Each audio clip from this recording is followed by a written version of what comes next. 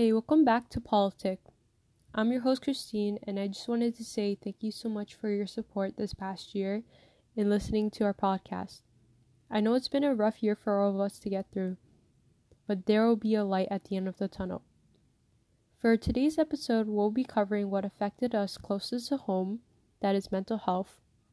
Over the past 12 months, the pandemic influenced the way we care and see ourselves. Although mental health has been a recurring issue, various populations are struggling to cope during this time. In speaking about it, we brought our guests from Bilingual Mental Health to give us insight on the issue. Welcome back to Poli-tick. Thank you for joining us today. Can you please tell us who you are and what your organization does? Hello, my name is Zhang Dang. I'm a psychology soon-to-graduate student, and I currently run an Instagram page called Bilingual Mental Health. This is a side project of mine outside school and work, and it's a platform where we can share and discuss Vietnamese and English concepts, stories on topics related to mental health, emotional struggles, and well-being. The connection between mental health and physical health has increasingly become more acknowledged and recognized in various fields. From your perspective, why has mental health been neglected as a legitimate part of our overall health? I think that one of the reasons for mental health being neglected is that there is the belief that we can see physical health problems and not for mental health problems.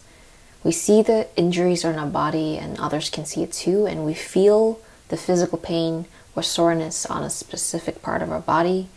But it might be harder to pinpoint the mental pain or the anxious feelings.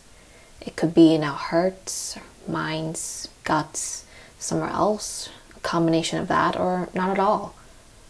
Another reason for mental health being neglected could be due to stigmatization.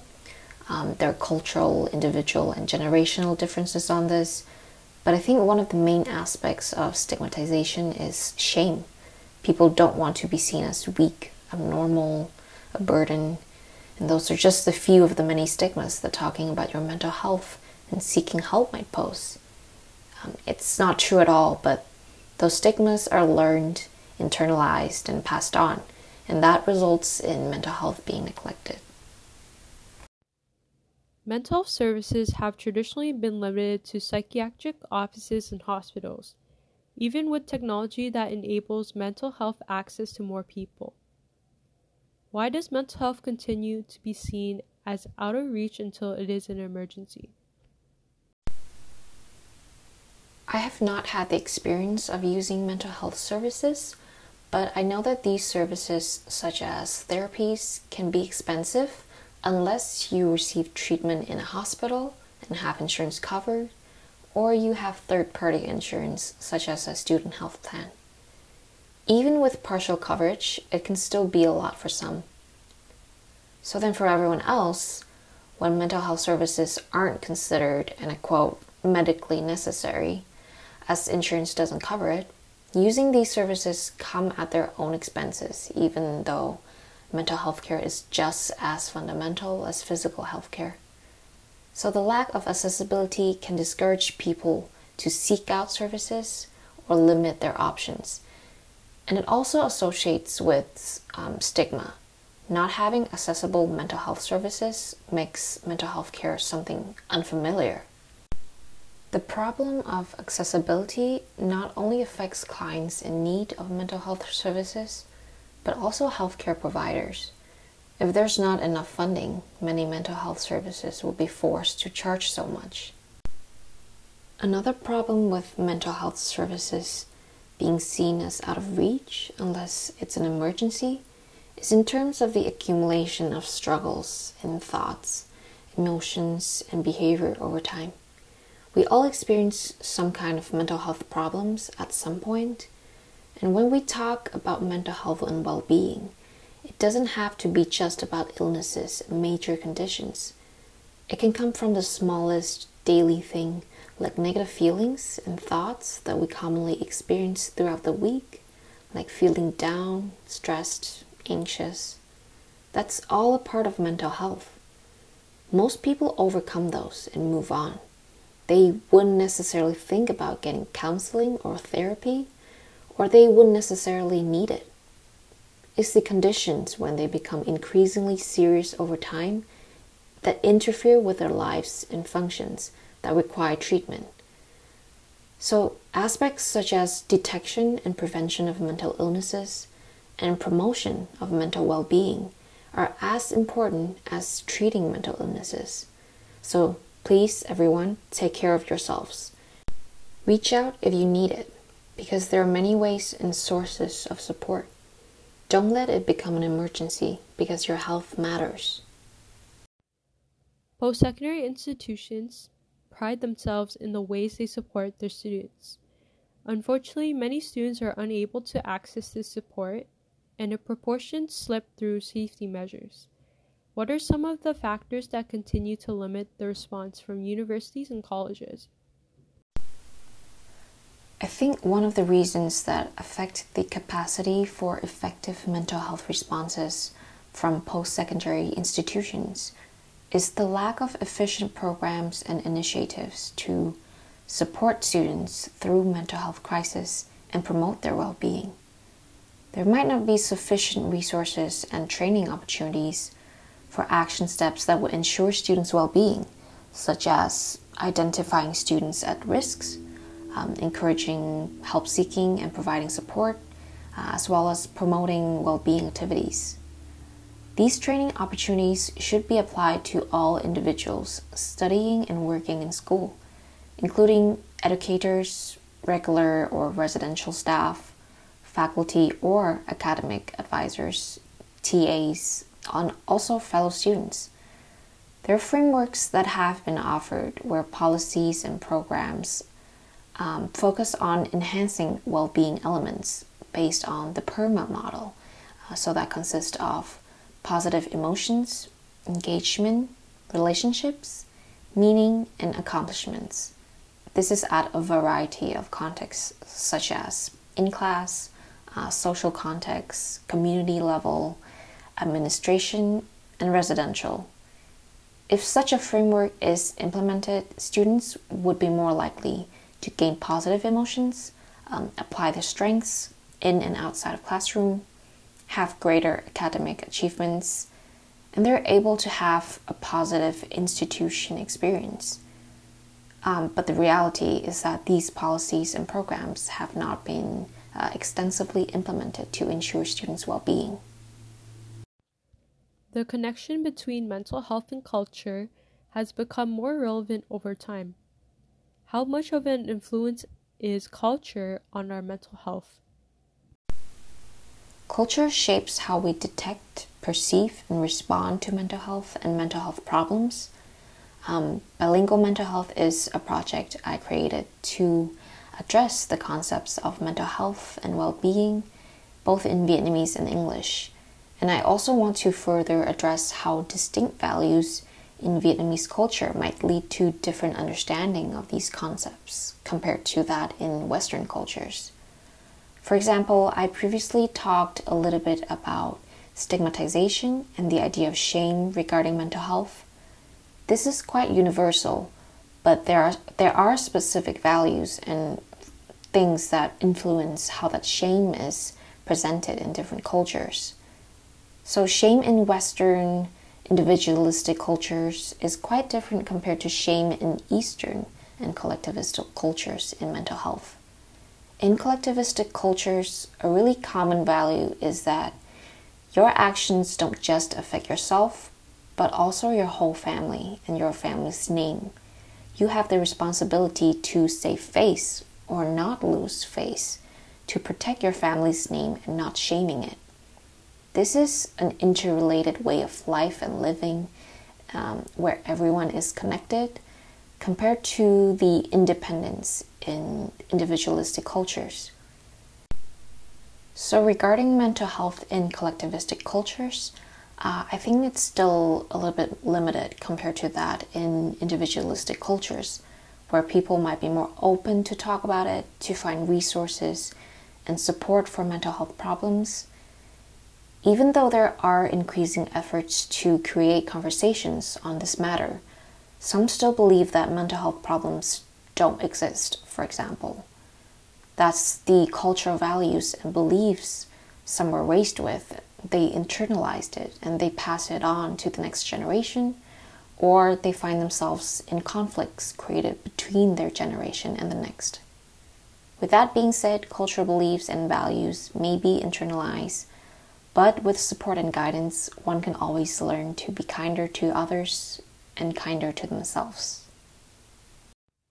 Since mental health supports are limited to specific areas and places, cultural approaches have become a second thought. How can cultural approaches be more actively included in standard practices? I think that cultural inclusivity in standard mental health practices is really important. For example, I work at a mental health association dedicated for East Asian and Southeast Asian clients. So we have Korean clients, Chinese, both Cantonese and Mandarin, Vietnamese and Cambodian clients. So besides those offered in English, each language group has specific programs and activities offered in their language. And to actively achieve cultural inclusivity, specifically for mental health workers who might be working with a person from a culture different from their own, it's important to be open-minded, to recognize and respect certain cultural values and beliefs that might influence a person's behavior or expectations, and then to build appropriate services around that. These skills should be offered in workshops and trainings for mental health workers, and it might take time, research, and first-hand experience to offer support for a person of another culture. But it is important, especially when it's an individual-based approach of support. Cultural approaches such as the indigenous approaches to mental health have historically been discriminated against by the systems in place. How can integrating culture into mental health improve access to marginalized groups? I mentioned this previously in terms of being respectful and recognizing certain cultural perspectives that influence a person's belief system in dealing with mental health. And this, of course, should be taken into even more consideration for marginalized groups, such as the indigenous communities, in terms of making efforts to incorporate indigenous perceptions and practices in mental health care, and to provide resources and promote opportunities of mental health care that is culturally appropriate for them. People from different cultures might use their unique cultural perspectives in how they deal with mental health and in their journey of recovery. For example, to my knowledge, I know that there is a focus on community, spirituality, and nature within indigenous communities. So mental health services should implement these values into their approach. Also, findings from research show that incorporating indigenous cultural values in mental health care is beneficial in satisfying indigenous clients' needs and in developing new programs and modifying current programs that have not taken indigenous values into account. There are ways to be in service for mental health needs, and there are better ways to be in service for mental health needs in terms of ensuring cultural appropriation. In recent years, various levels of government have dedicated more funding for mental health services. However, mental health services continue to be overlooked and professionals overworked. While the commitment to funding is welcome, how long do you think it will take for services to see benefits? Earlier, I talked briefly about how mental health services have not been completely considered to be medically necessary.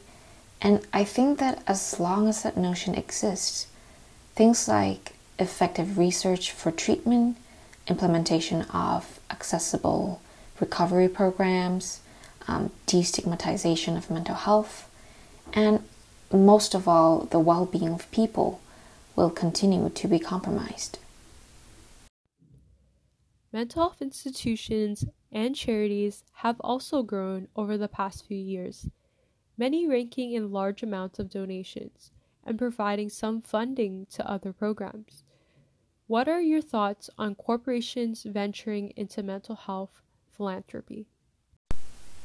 I think it is beneficial and needed for corporate philanthropy to take part in supporting mental health institutions and charities.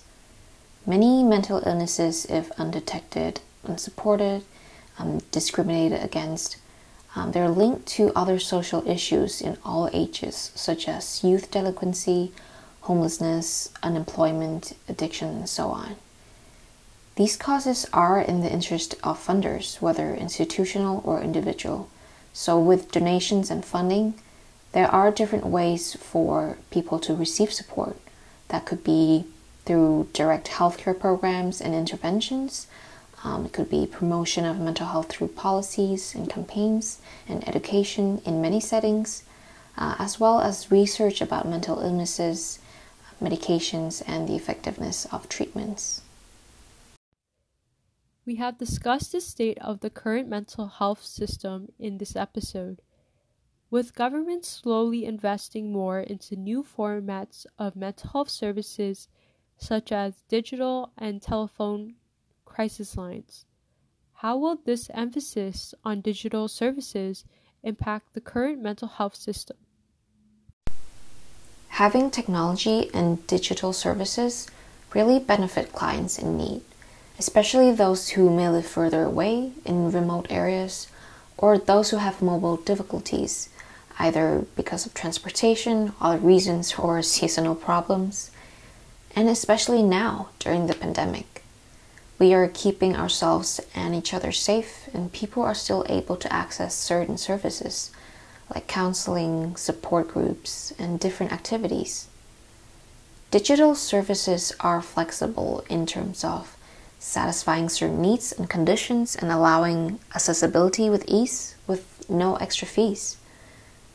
Mental health clinics would have to accommodate this need if they haven't already, and even develop more extensive programs and policies to better fit this digital approach. With that being said, I think that for people who are able to come to in-person services, many would still prefer face-to-face, if not for the pandemic. They would prefer the in-person interaction, especially if they're already used to that approach. So transitioning to a whole virtual approach may pose some difficulties, where people who aren't used to technology would need lots of support so that they don't feel uncomfortable using virtual services. And another thing to consider is the level of security and confidentiality when using digital approach. So again, this is something that mental health clinics would have to take into account to ensure safety for their clients. With digital mental health services growing rapidly, especially during a pandemic, where do you see digital mental health services going in the future? As I've mentioned before, I think there is flexibility and accessibility in using digital mental health services. I see already many virtual programs being implemented during this pandemic to continue accommodating clients' needs and supporting them in dealing with really unique situation where people might struggle to cope with isolation, worries about the future, about their own health, as well as their families, about financial situations. In the future, I think that in-person services will return as it is because there is a need for it.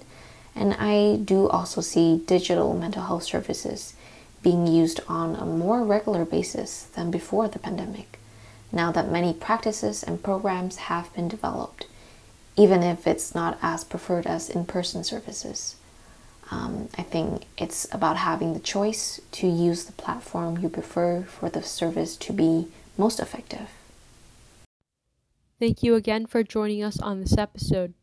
Please let our viewers know where they can find more information about your work and anything you may have coming up. Thank you so much for having me. I think it's such a great opportunity for us to talk about these important topics. For our viewers, you can reach me at my Instagram page, bilingual.mentalhealth, where you can find ongoing contents about mental health and well-being in both Vietnamese and English, as well as updates on future projects. Thank you again for listening.